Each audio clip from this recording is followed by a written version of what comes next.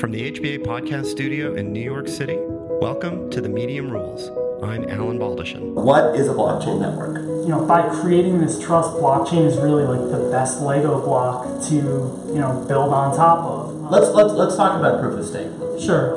Why wouldn't everyone be proof of stake? It's a win or lose game. So one particular miner will win that block and everyone else loses. How do you ever win that? Wouldn't it be like I'm playing Federer in tennis and he's going to beat me 100 out of 100 times? Joining me today in the HBA podcast studio are two gentlemen on the frontier of the blockchain industry. I'm joined today by Tom McLaughlin and David Watka, CEO and COO, respectively, of Blockstake Inc., a startup proof-of-stake crypto mining company which owns and operates a portfolio of masternodes on some of the top distributed networks or blockchains out there today. Today's pod is going to be a bit longer than usual because what I'd like to do is use this as an opportunity to not only learn about proof-of-stake mining and how the Blockstake business fits into the broader crypto ecosystem, as well as the backstory of how and why the Blockstake founding team came together and landed on stake mining as a project, but also unpack some of the basic concepts I've just mentioned, such as blockchain, proof of stake, and masternodes. On the back end of the pod, we'll also talk about the broader crypto market, the massive pullback we've seen in crypto prices since December 2017, and where Tom and David see things going over the next 12 to 24 months in terms of trends. So with that, let's get started. Tom and David, welcome to the Medium Rules, and thanks to both of you guys for being on here today. Thanks for having us. So Tom, let's start with you and let's start at the start. As succinctly as you can possibly get, which will be a challenge, what is a blockchain network? Basically, a blockchain network is a distributed database that keeps a list of records. And those records are kept in what are called blocks. Those are linked using a cryptography process to basically ensure that the list of transactions that has occurred up until that point cannot be altered. Now, that's really important because basically when you're a participant in a network, when you can codify this trust process, there's really, it takes a lot of the human element out of managing these networks. And it provides basically an environment for networks to be able to transact in a peer-to-peer manner without having to rely upon a third party. Basically, the network can maintain itself. So what role does mining play and what role do coins play in the operation of a blockchain network? Sure. So the miners are incentivized basically to keep this growing list of transactions.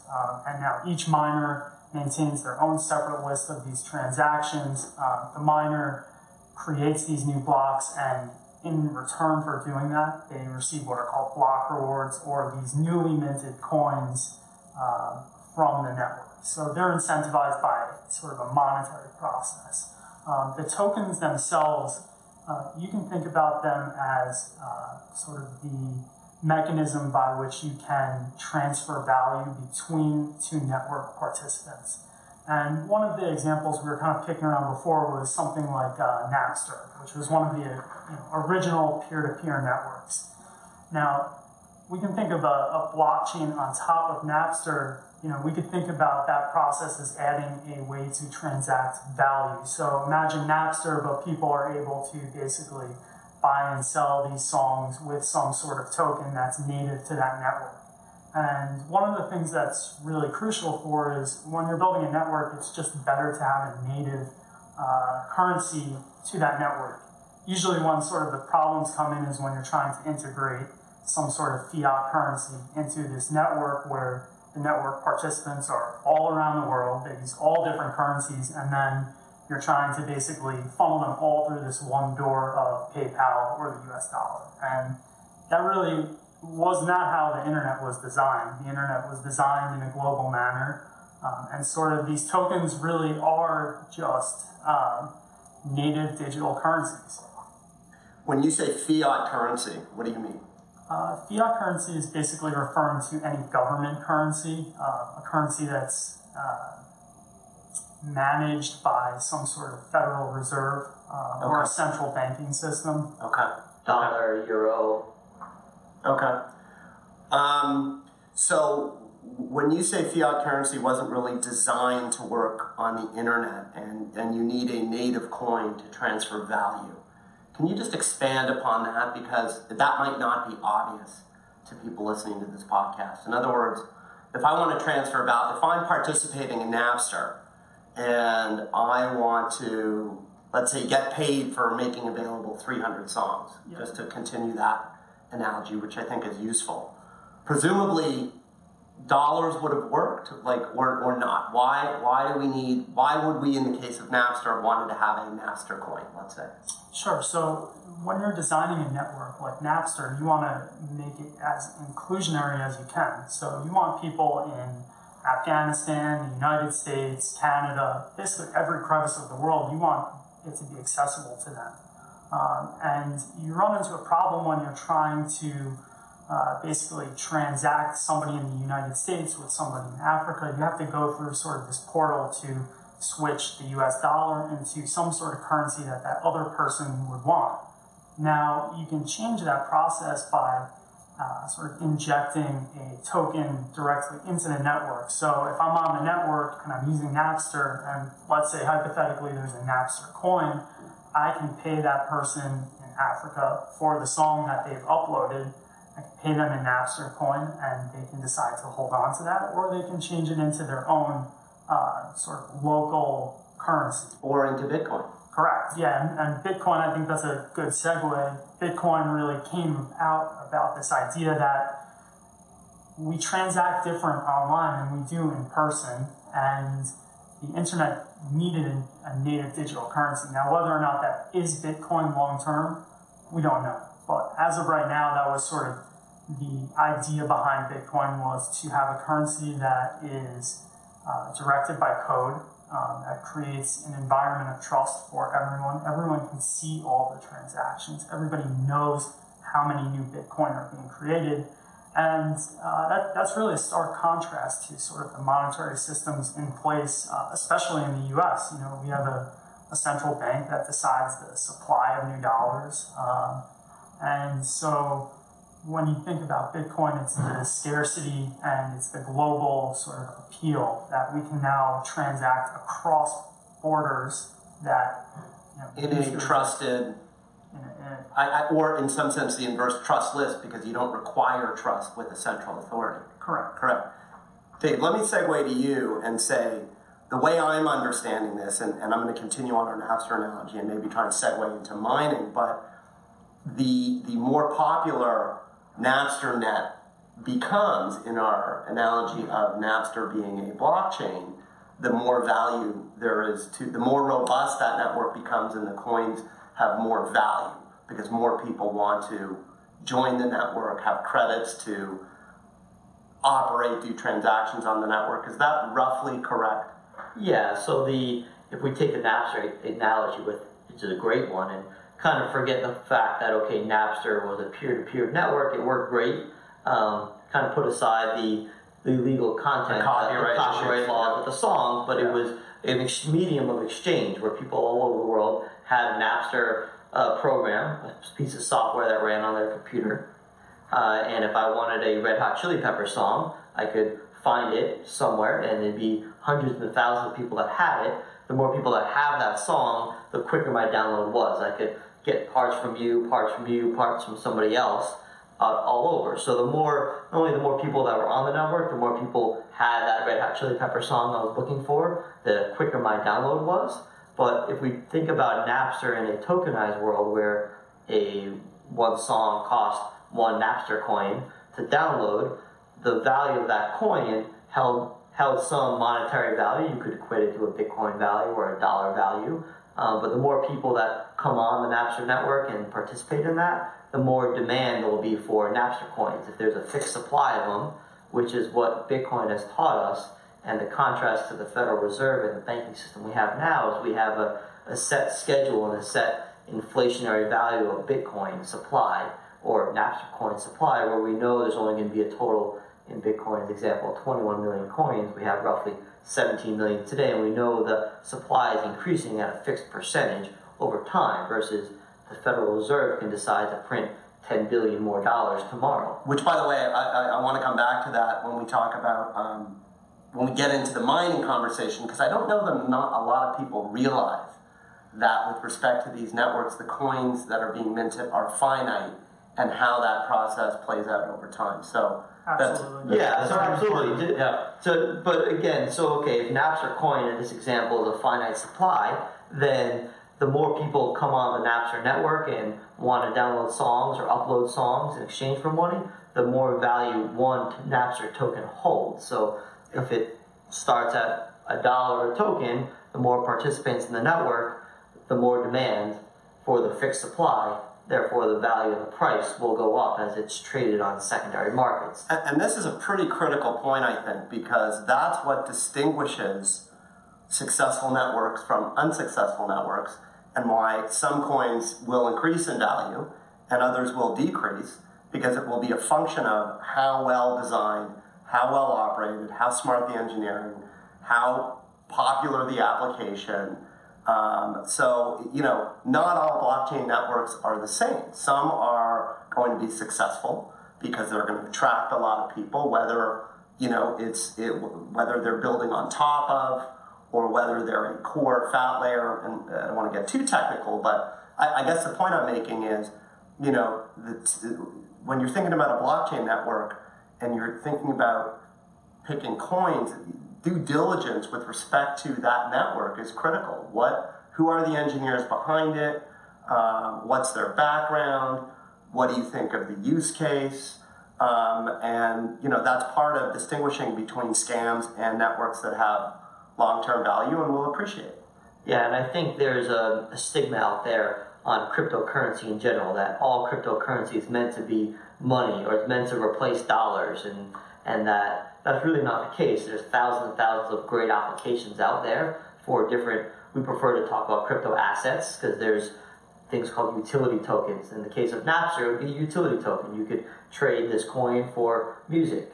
Not everything's meant to be a peer-to-peer payment network where I pay you for my deli sandwich or pay you to purchase your car. Not everything's meant to be a unit of money for traditional money purposes, but a medium of exchange for what's becoming what we believe is going to be more and more of a tokenized world, where these platforms and these values of exchange will hold more value and be able to transact with each other in their own native currency, and will integrate that system to be more effective. So let's talk about, so taking that, let's segue into one of the things that I think the whole notion of mining solves, among others, is the quote-unquote problem of scale with respect to blockchain networks. So talk about how mining solves or is an attempt to solve the problem of scale, because as more and more people are on this network, the amount of transactions just goes up and up and up and up and exponentially, and presumably more and more computing power is needed. Is that a correct way of thinking about the issue of scale with respect to blockchain networks and where mining comes in, at least partially? Sure, and again, kind of what Tom was talking about, it's based on trust, and the way we value the trust and we respect the trust is through an effort put into by the miners. So the miners play a very critical role in the recording of that ledger, the formation, the tracking of all those transactions that form the blockchain that create this immutable ledger, is the word really, that says that you have a certain balance and that you sent Tom 10 tokens and therefore you had 100, now you have 90. The record is kept by the miners, and what the miners actually look like can be a number of different ways. It kind of started out as Bitcoin miners, is what's called a proof of work mining system. So what that physically looks like is it looks like machines. They're hardware machines, miners that are now specially made, and there's a very fixed demand. There's a very demand and a limited supply of these machines. So for me to start a Bitcoin mining operation, I need to go purchase some significant hardware. So I need to make a capital investment in an asset. It's a depreciable asset, but it's still an asset. They're made by only a fixed number of suppliers. China is the leading supplier. A company called Bitmain is the leading supplier of what's called ASIC miners, which is the most efficient, the fastest, the most hash power. Application specific. Yeah, it's an application specific computer essentially, as opposed to, not that you couldn't run it on a laptop, but it's just much more efficient. So they have this specialized technology hardware. So you got to buy a lot of this hardware. Now you need a space to put it. So typically you see people renting warehouse spaces. So you rent the warehouse space, you install this hardware, you got to wire it together, you plug it into a power source. These things give off a lot of heat, so you need a ventilation system in there. So it's a whole physical setup just to start running. So it's a big capital investment. It takes some physical space and technical know-how to plug it in. And then you have a pretty consistent drain on an electrical source, an electrical cost, and a physical maintenance cost to maintain these machines. But once these machines are up and running, once we've gotten to that point, the way that they become a trusted participant in the network is by verifying transactions on the blockchain. It's something that's called proof of work. So the work is not only the work you've done up to that point to purchase this system and put it into place, configure it and maintain it, and it's got to have a connection to the internet and run a software program that transacts with the Bitcoin network in this example. And by the way, just for the visual, I mean, these are massive warehouses full of thousands of these very expensive machines. Yeah, server farms. Yeah, basically server farms. Yeah. There are people that have one or two machines in their basement. I certainly know a couple people that do that. But yes, the for-profit businesses of these are massive farms, massive warehouses, and they're usually in locations where they have low cost of energy. So let me interject. I think this is a later point, but one of the problems that we see with this process is that group of people that are able to actually mine those networks, it goes from, how many billion people in the world. We're narrowing that down to crypto folks, but now you need to have the warehouse space, you need to have the miners, you need to have the electricity, you need the technical knowledge.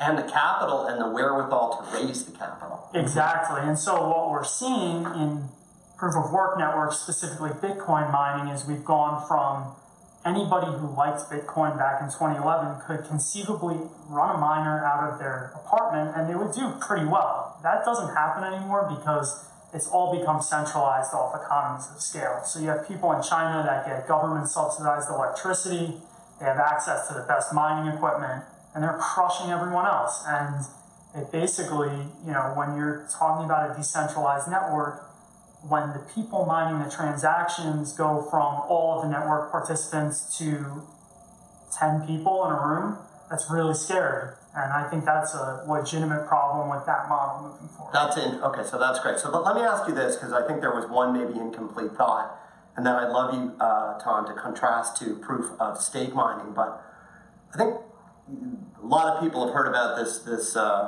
Bitcoin mining concept solving hard math problems. Mm-hmm. How does that come into play in a proof of work mining blockchain? What kind of math problems are they solving, and how does solving math problems relate to verifying transactions?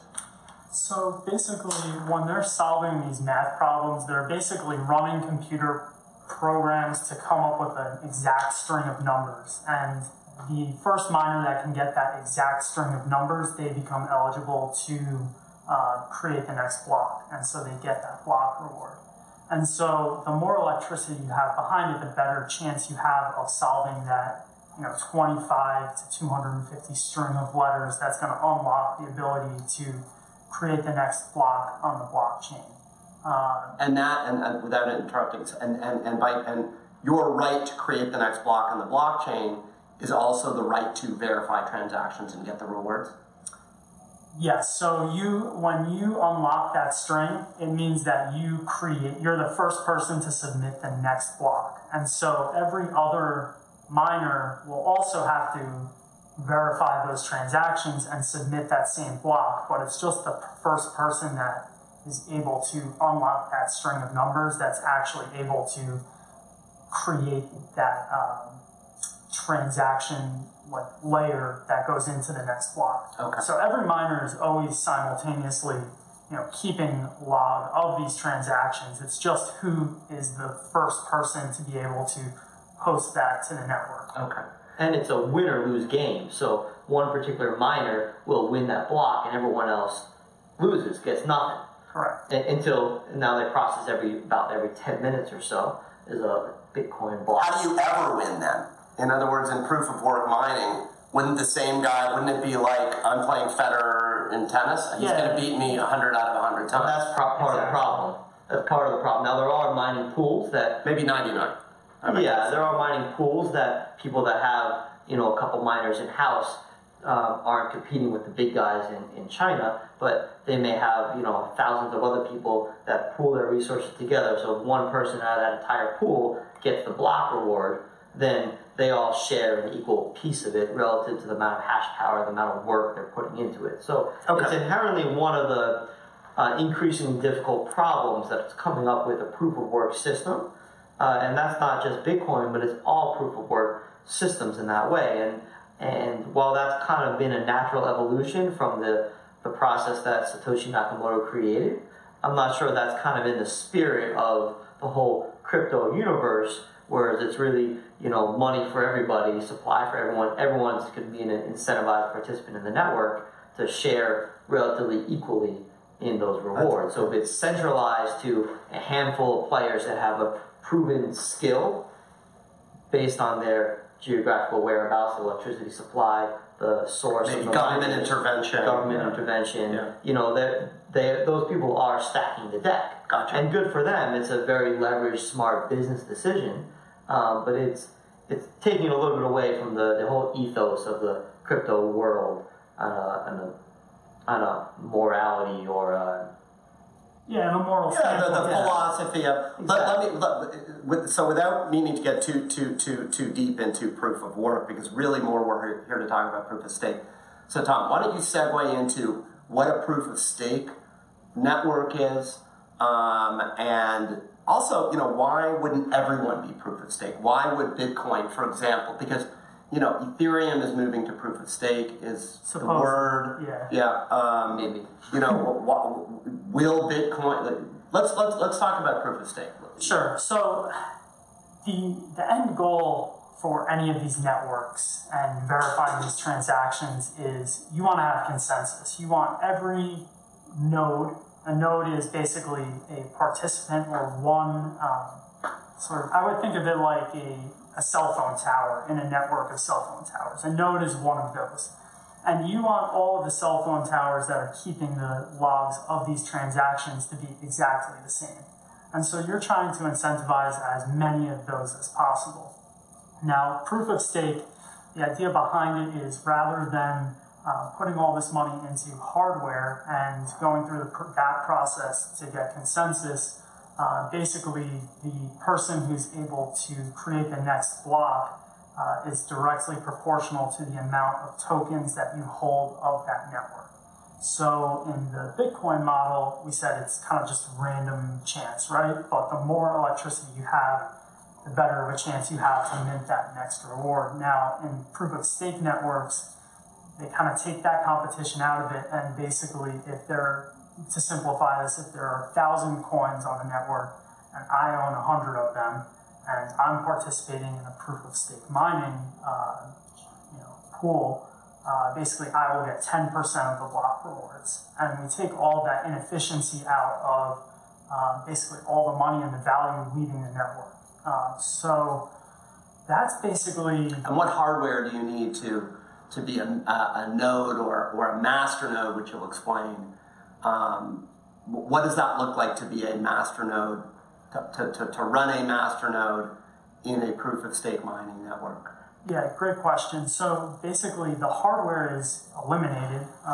What we are doing when you're stake mining or proof of stake mining is you're running the same software of that network and you're verifying the transactions, except what's... Well, let me ask you that. I mean, is it more than a laptop and an internet connection to be a proof of stake? Yeah, the beauty of it is it's just that. It's an iMac, a software program that's an open source coded software program anyone can download on virtually any laptop, and it's an internet connection. That's really the limit of the supply you need of a physical hardware investment. So you buy a laptop or you have a laptop and an internet connection, which who doesn't have, and you're eligible. You have to purchase some coins, right? So an example of a proof of stake network would be NEO. NEO is what's being hailed as the Chinese Ethereum. It's a Chinese smart platform. I thought Waves was the Chinese Ethereum. There's a couple. Sure. There's a lot of them. There's a lot of them. So NEO works very simply as a proof of stake network. So NEO has its own tokens. You can go to their website and download a Neon wallet, which is the open source software wallet. So is it buggy or is it decent? It's good. It's decent. There's updates that come out all the time. Okay. So you download that program to your computer, and then you open a new wallet account. So it gives you an address, a public key, and a private key to keep it secure. That network's also compatible. That wallet's also compatible with the nano ledgers, which makes a cold storage device that keep the access to those keys offline. I'm going to pause and say, just maybe explain cold storage. Sure. Yeah, so basically all of these tokens, you can access them through a key. And basically cold storage, what that basically... And a key is not a physical key, obviously, it's a... String of data. And those who might have, if you've ever had Microsoft Office, they give you a key. It's like that. It's like letters. It's like 20 It could be letters. a 25 letter, a capital Q, lowercase r, Right. 7, Random. 4, I, P. You're not, that's not your key, right? No. So that when you have that string of letters, that basically gives you the key to unlock the tokens you have. And so basically the idea behind cold storage is you don't want to leave that string of data online because somebody's going to hack it. So what you can do is, theoretically, you could write down that string of letters on a piece of paper. You can also keep it in your head, but most people need some other medium, and so there are actual physical USB devices that stores that data, and basically you can keep your Bitcoin or any other cryptocurrency in that wallet.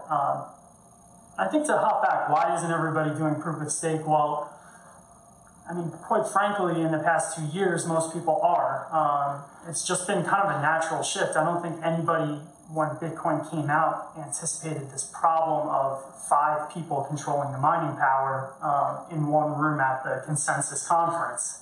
Nobody saw that problem because it's only happened now that there's been this scale. And so, some of the early proof of stake networks, one is called Steemit.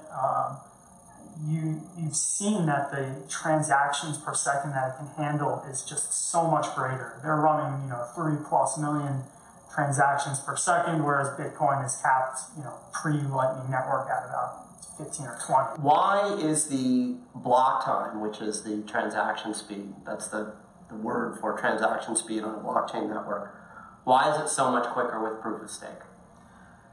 It's really because you can have more of these, you can have a more distributed network of people processing the transactions. And so they can, it was just kind of rewriting the rules of how do we get to that consensus. So they've done things like you can increase the block size, you can not wait as many, what they call confirmations for a transaction. So basically, because you have these nodes on a network that have a stake. So we're running a node. We've also got, 10,000 of whatever token it is. Basically, if we try to screw over the network, we lose that stake. And so there's just a greater level of trust in that, every one of these nodes is going to do what they're supposed to do. And so because you know that, it just allows for a lot quicker transaction, a lot less latency between the different network participants. Okay. Let's do this. Let's jump into your guys' business. You are a proof of stake mining company. What does that mean? Tom, why don't you take a crack at that? Yeah, sure. What is the block stake business? In a nutshell. So basically, we own and operate a number of those specialized nodes we were talking about. On proof of stake networks only. On proof of stake networks, we do own some proof of work coins. Bitcoin is like the native currency to crypto, so we need to own that to buy other coins. Mm-hmm. Basically, we identify networks that we think are well positioned. We acquire their currency, and then we stake that In a lot of senses, we put it into a node as well, a specialized node with that collateral that we acquired, the number of tokens. We run that node with the collateral attached, so that helps process the transactions. But the end goal really for us is we earn mining fees from these networks. So we put up a chunk of money. We help to kind of spread out the network by another node, so we're stabilizing the network, and in return for doing that, we earn these new block rewards. So basically, which are more tokens of that network, the native tokens of that network. Correct. Which you then do what with? Do you reinvest those? Do you put them on other networks? Diversify? Yeah, so our business plan, our business model allows us to profit in two ways. So number one is the cash flows from the mining rewards we're collecting, right? We don't own or operate a single proof of work miner, but we're participating in many proof of stake networks and a lot of these special masternodes, which we can go into a little bit more. But that becomes eligible to receive mining rewards and dividends. It's a volume-based fee we collect from the network for being a good actor in the network. So we profit from the mining rewards, and we also profit from any price appreciation in the assets we hold. So again, contrasting to a proof of work network, we, instead of buying hardware machines that while they're an asset that you can list on the balance sheet, it's a depreciable asset because it'll lose value over time. We buy, in the case of NEO, we buy 1,000 NEO, let's say, which is at a certain price, so that NEO never goes away. So that NEO earns us dividends if we get paid in more tokens. But we also by staking a node on the NEO network, right. We receive volume-based dividends based on our 1,000 NEO, let's say. But we also hold the NEO, so if and when the price of NEO fluctuates up or down, we ride that wave. And we're obviously big believers that the whole crypto market, while we are in the middle of a pullback right now, will continue to expand over the next several years. Sure. So we profit from that price appreciation and the mining reward. So short term, we get these supplies that come to us every few minutes. We get a small piece of new coins constantly coming. And then you ask, what do we do with them? Well, we're holding them and reinvesting in them, but it also lets us sell some of them off and invest in other projects. So as we get more cash flows in, we can diversify our portfolio, and there's always more projects and more great use cases coming out for blockchain. So it allows us to diversify our portfolio, go after other opportunities. It also lets us to sell off some of those rewards to fuel our operating costs of the business as well too. So it's it's nice that it's a self-sustaining business model, that we use our capital, we purchase these assets, we become eligible to receive cash flows based on these assets. And again, if and when the market goes up, we profit even more from price appreciation. But short term, we were always making money regardless of whether the market goes up or down that given day. So just so people know, there is a minimum amount of coins you need to hold and stake, in effect, put in escrow to be able to operate a master node. Correct. So I just want to I apologize, Dave, and then I'll let you jump in. We're going to link to websites that are specifically targeted towards master node investors and people operating the master node system, which tell you how many master nodes you need. How many coins you need to operate a master node, what the block rewards are, and one's master nodes online. And the Masternodes live. Right. And I think that's one of the great parts about this as well, is all of that is completely transparent. So each of these separate tokens is really just a piece of software. And so coded into it are different parameters. And one of them, in a lot of the cases, happens to be this Masternode feature, which what they're trying to do is they're trying to get someone to create a node, keep track of those list of transactions, but also basically prove that you have skin in the game. And the more skin in the game, the greater the rewards you get. What's amazing is the incentive. This is all built by humans, and there are human incentives, rewards, that are pulling people in to help sustain and build up the success of these blockchains. So, you can think about it in those terms. Yep. Just to give an example, for example, Dash is a hybrid proof of stake and proof of work. That's one that people know about. one Dash coin is, I think today, something like $209. You need 1,000 Dash coins to operate a Masternode. So today, if you wanted to operate a Dash Masternode, you'd have to come up with $209,000. Correct. So that's expensive, obviously. There are many proof of stake blockchains with masternodes which are much more in reach. And I would say, Dave, that part of the special sauce of a proof of stake mining company is figuring out how to allocate your assets, which blockchain, which networks you believe in, which teams, diligencing them, so on and so forth. That's in some sense what you're bringing to the table. Yeah, so we look for opportunities across, there's kind of 3 different tokenized reward structures, and that's what we're going after. We want to be paid in these cash flows from tokens. So one of them is a traditional proof of stake model, which NEO is a good example of. NEO, there is no minimum amount. There is no NEO masternode, so to speak. You could stake 1 NEO, you could stake 10,000 NEO, and you'll get the same proportional rewards. Dash is a good example of a masternode network. So if you have 50 Dash, you get nothing. You need 1,000 Dash minimum to come to the table, form a masternode. So that is your stake in a masternode for Dash. So you have to have, like you said, $209,000 today, which is a good chunk of cash, in order to be eligible. And then you have to then have the technical skill, because it's not a hardware skill, but it's a technical skill to have that software program running with your money on that network, secured. Connect your coins to the network, run the software, and have server space. So the masternode acts as it records the transactions on the network, and you have to have a server space to store it on. So either you have your own server, or you rent a cloud server space. So there's a communication there, there's a software, there's a money minimum just to get in the door. And again, going back to the whole idea of trust is, by putting your 1,000 Dash on the table, your $209,000 on the table, it says, hey, I'm going to behave wisely and smartly, and I'm going to be a trusted participant, or I'm going to lose my money. Right. And then there's kind of a third aspect to our business too, that are investments in networks that aren't necessarily proof of stake, that still have a function that would pay dividends out to.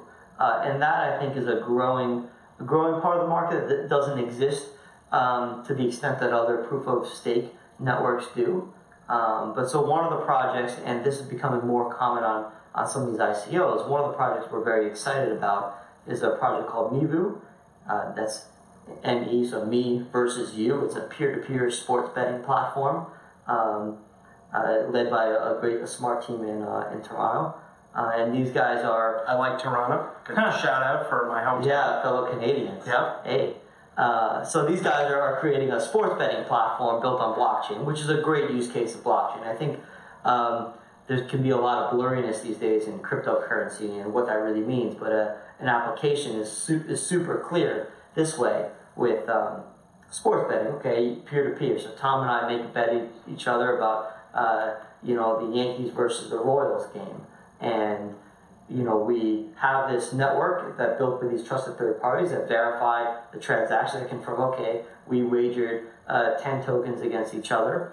So Mivu is built on the Ethereum network. Again, it's an ICO in progress that we think holds a lot of value, and somebody that we partnered with very early on is we can provide a value to them, and then it's a strategic investment for us in the long term. So you're going to buy the coins in the ICO, but you're not going to. Do you have to stake the coins? Exactly. So we stake the coins. So Mivu is built on Ethereum. So there is no proof of work yet with Ethereum. They say they're going to proof of stake. Proof of stake. Sorry, thank you. It's only proof of work right now. Right. There is no proof of stake model to staking Ethereum.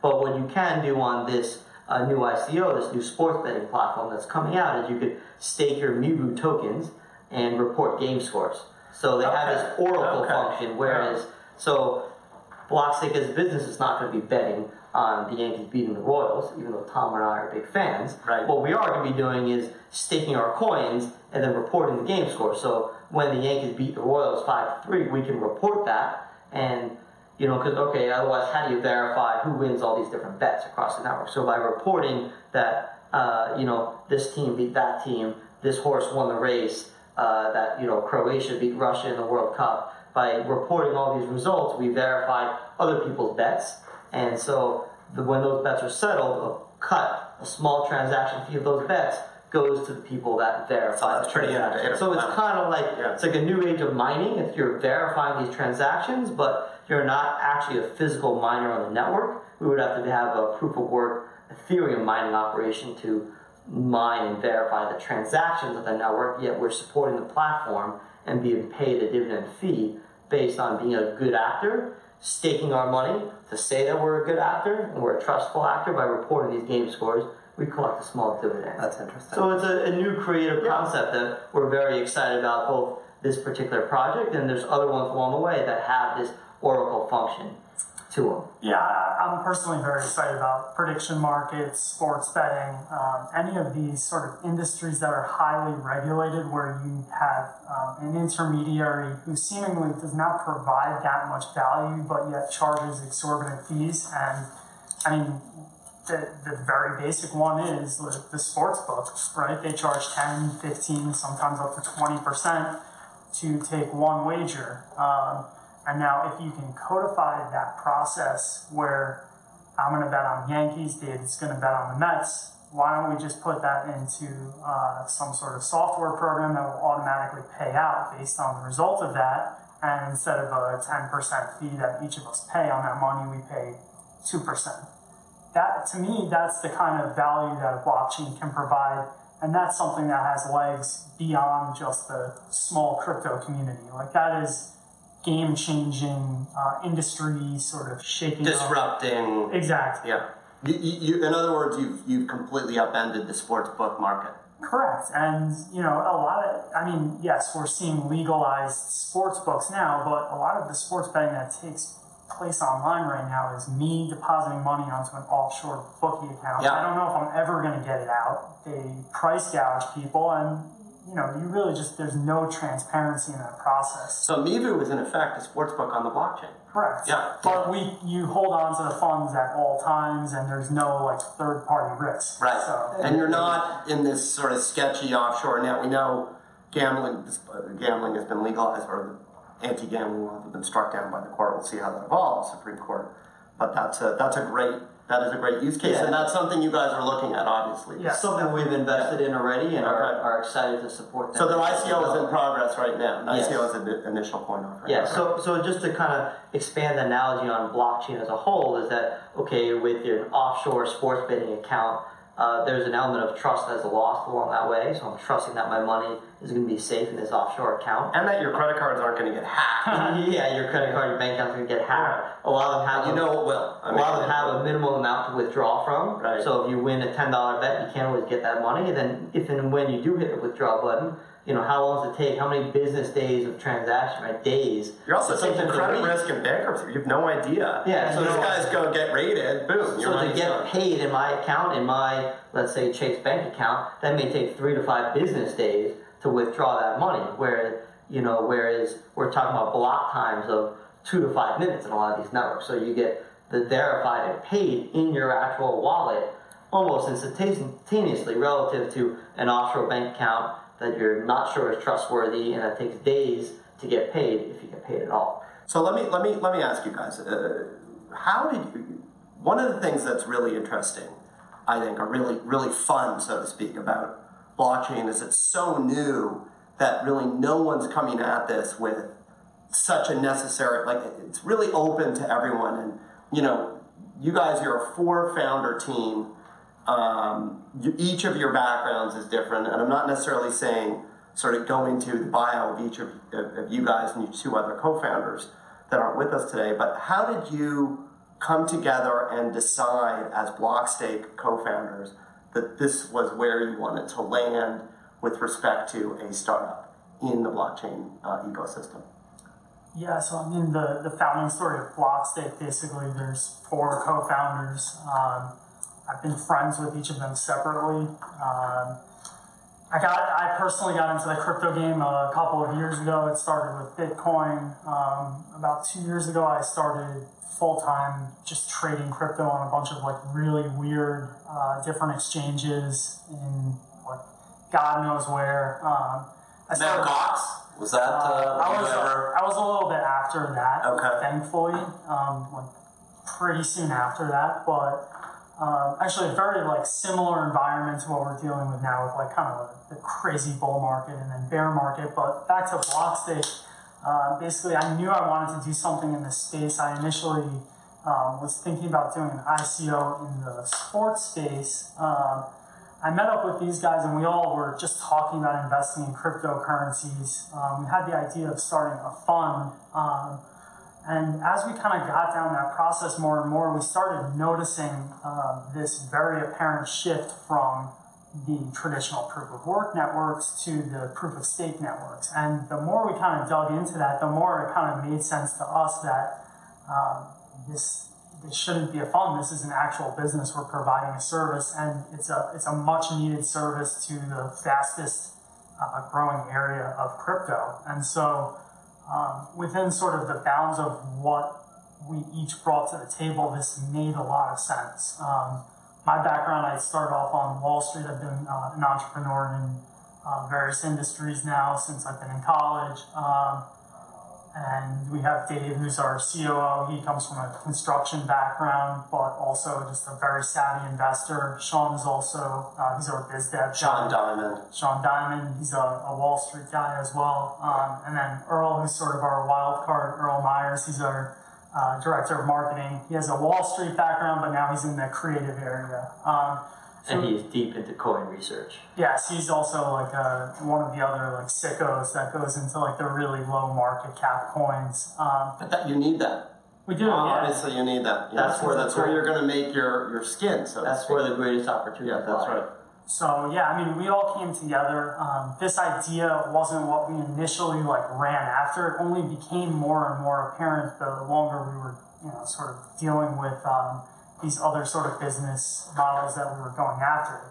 It just became more and more apparent to us that this is going to end up being a really crowded space, and we want to be the first movers in that space. Dave, how did you? What's your sort of perspective on this being the business where you guys landed versus doing some other things you could have done in crypto?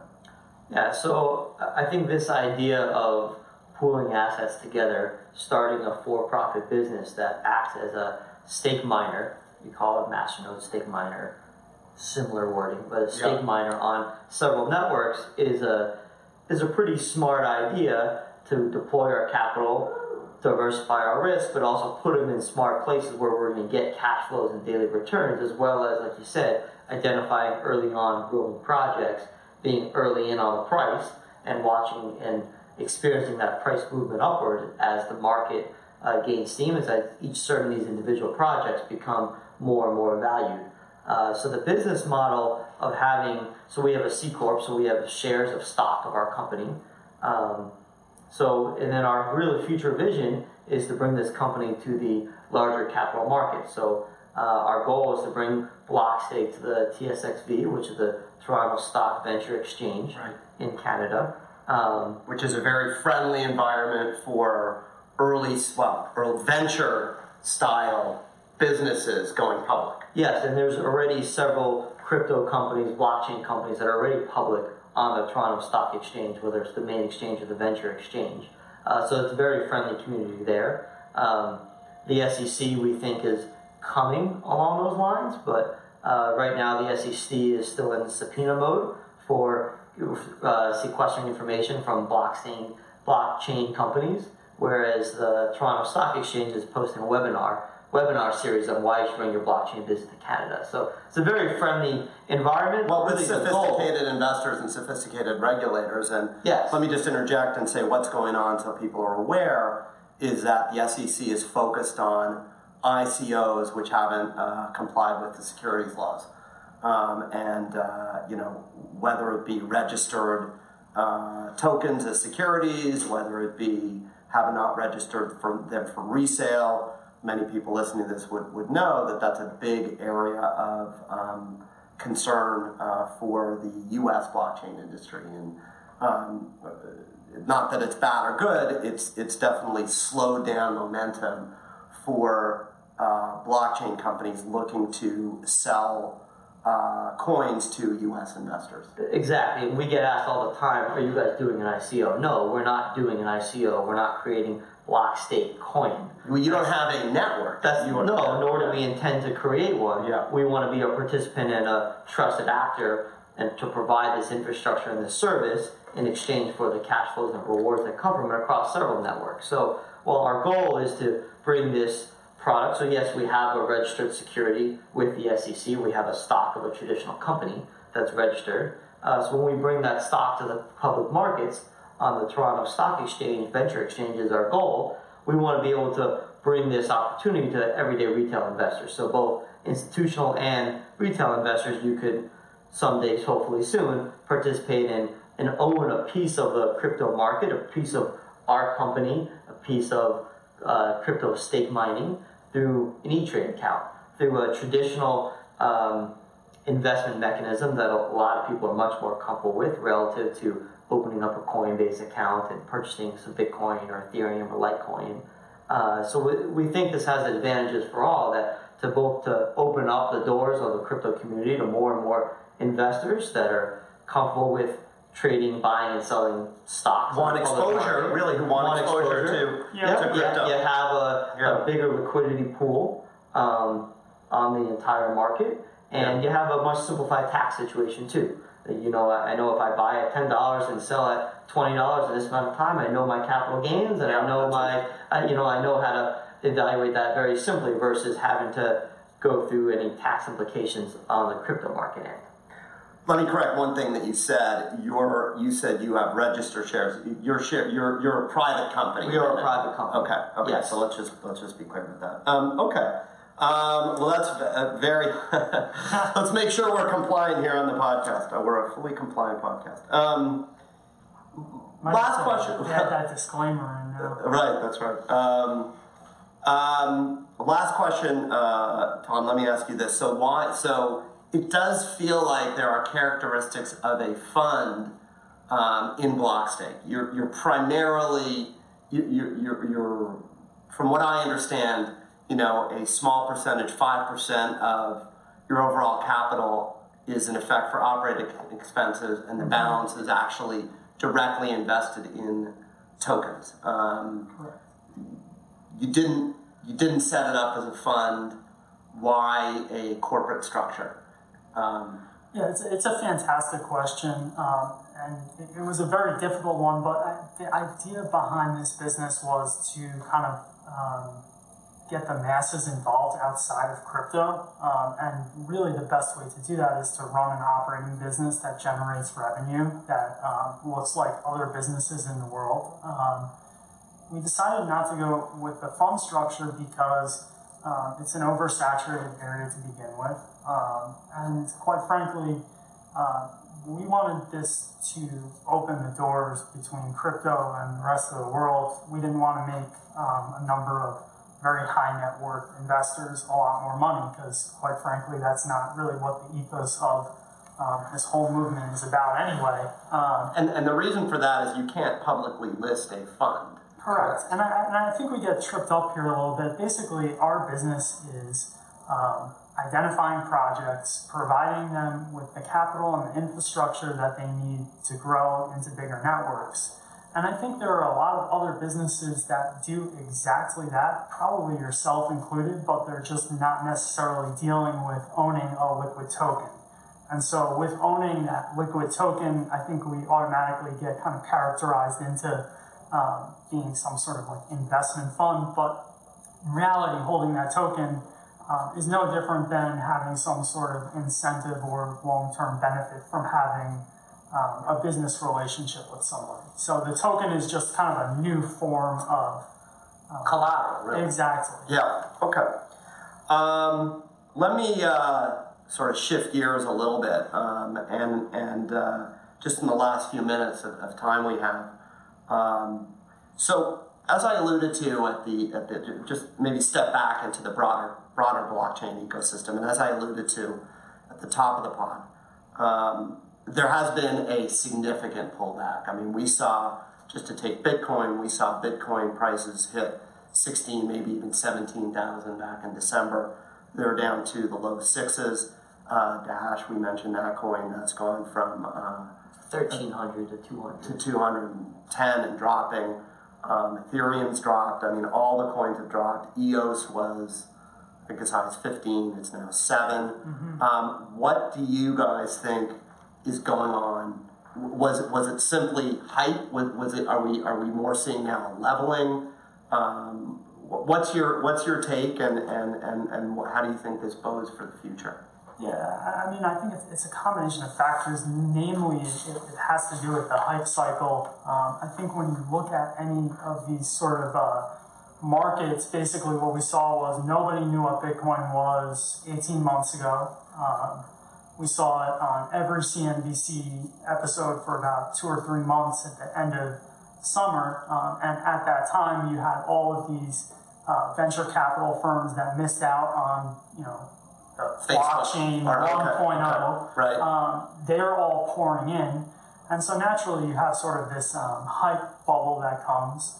And really it's just been a lack of liquidity since. I think all the people that wanted to buy it did buy. It got completely ballooned up. Those marginal buyers that came in at 18K, they weren't in it for the right reasons. They had no sufficient sort of, they were weak hands. And I think we're seeing kind of a progression of that. I actually think that this pullback has been quite healthy. A lot of the behavior I saw specifically in the ICO market in the past years just didn't make sense to me.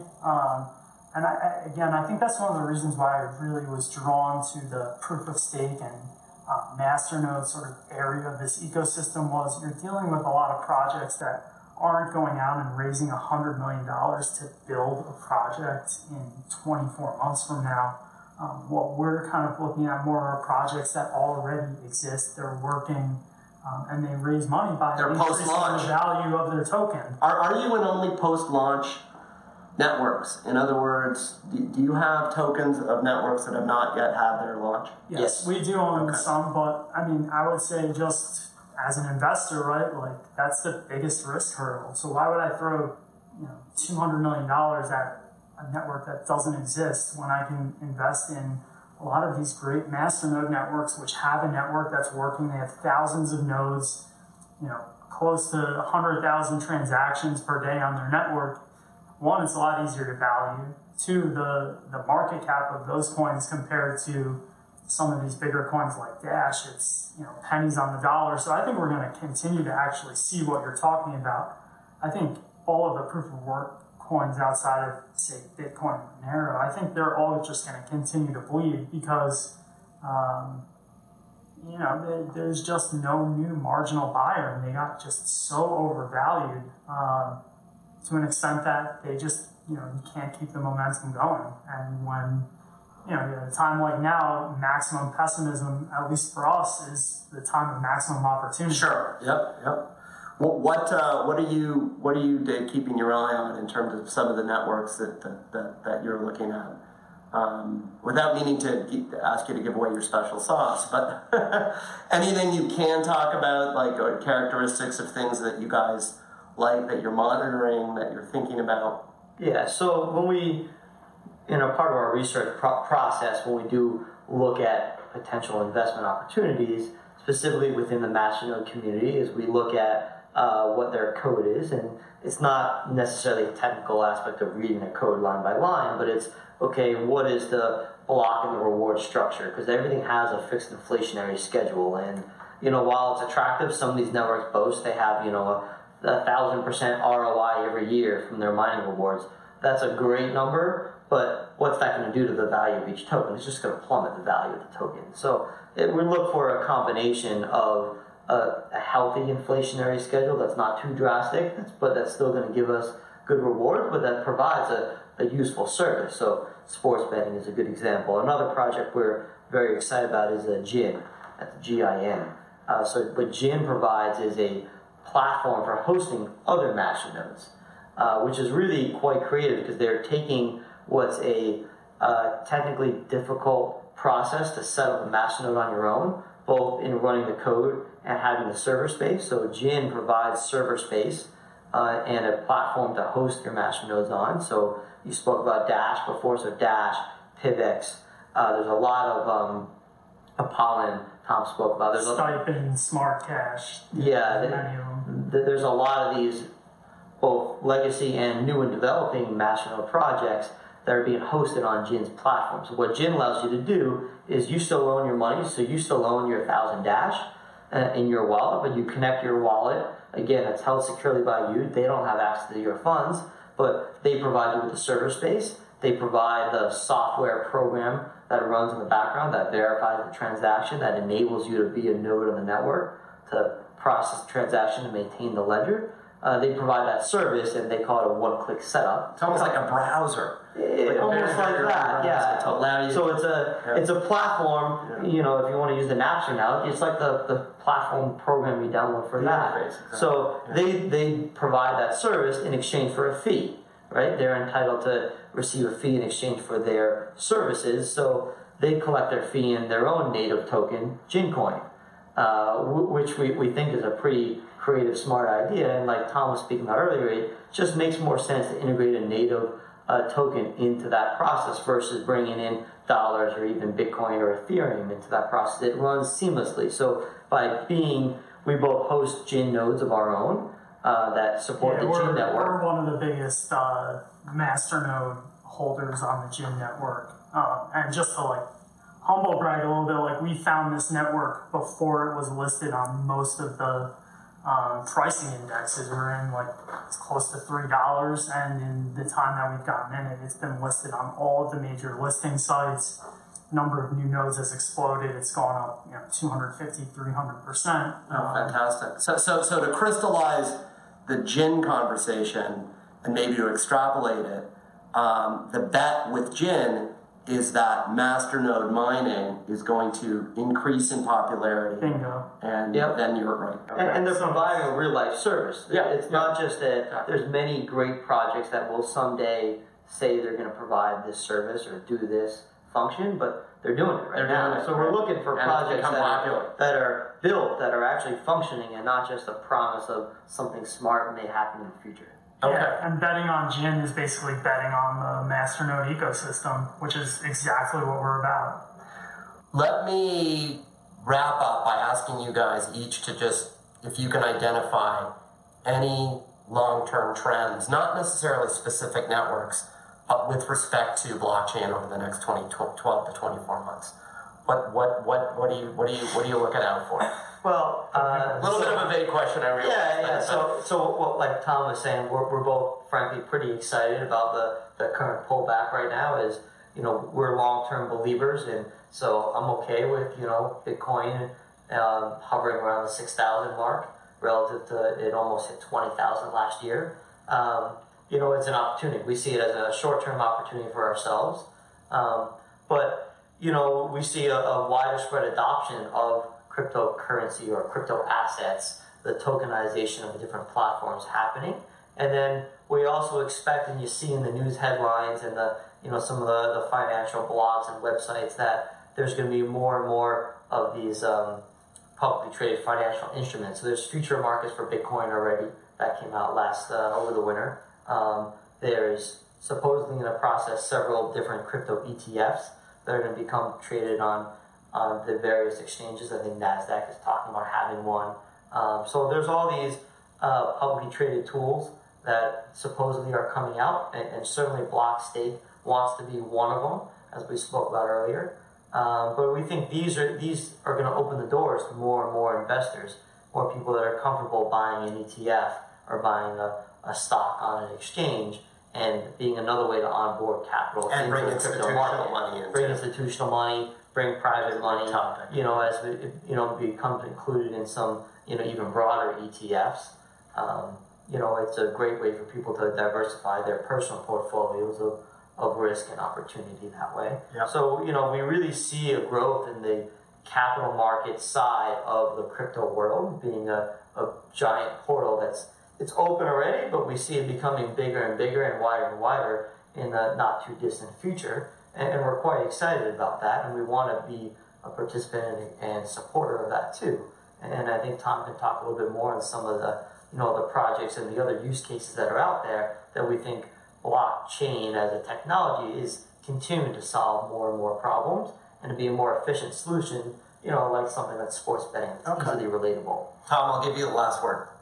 Yeah, so I think that this whole idea of blockchain, the way I kind of like to think of it is if we are building upon the internet, blockchain enables the transfer of value or the ability to transfer money through the internet. And so by creating this trust, blockchain is really like the best Lego block to build on top of.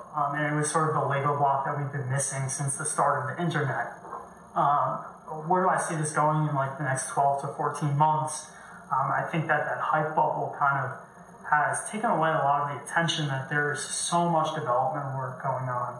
And there was so much capital that was put into this market a year ago. The next 12 to 14 months, really the crucial things are, can we clarify the custody solutions? How can investment banks, pension funds, etc., get into this market? Because right now it's very specialized to hedge funds, like angel investors, etc. So that's one challenge. But I do think that in the future, this blockchain technology is going to be basically the underpinning of most applications that people use. Things like Uber, Facebook. I think these are all models that can be reimagined, that can be owned by a network instead of the management team of a company. Yeah, and the investors certainly taking all the profits. So I'm very bullish on it. Okay, good. It's just a matter of the timeline. Well, we shall see. And with that, I really want to thank you guys. This has been, I think, hopefully entertaining and enlightening for people. We would love to have you guys back at some point to update on how Blockstake's doing. And thanks very much for coming in. Thanks. Great. Thanks, Tom. And that's a wrap. That's a wrap on this episode of The Medium Rules with Alan Baldachin. For more information, go to our website at www.hballp.com. And you can also follow us on Instagram, Twitter, and Facebook. And don't forget to rate us on Apple Podcasts.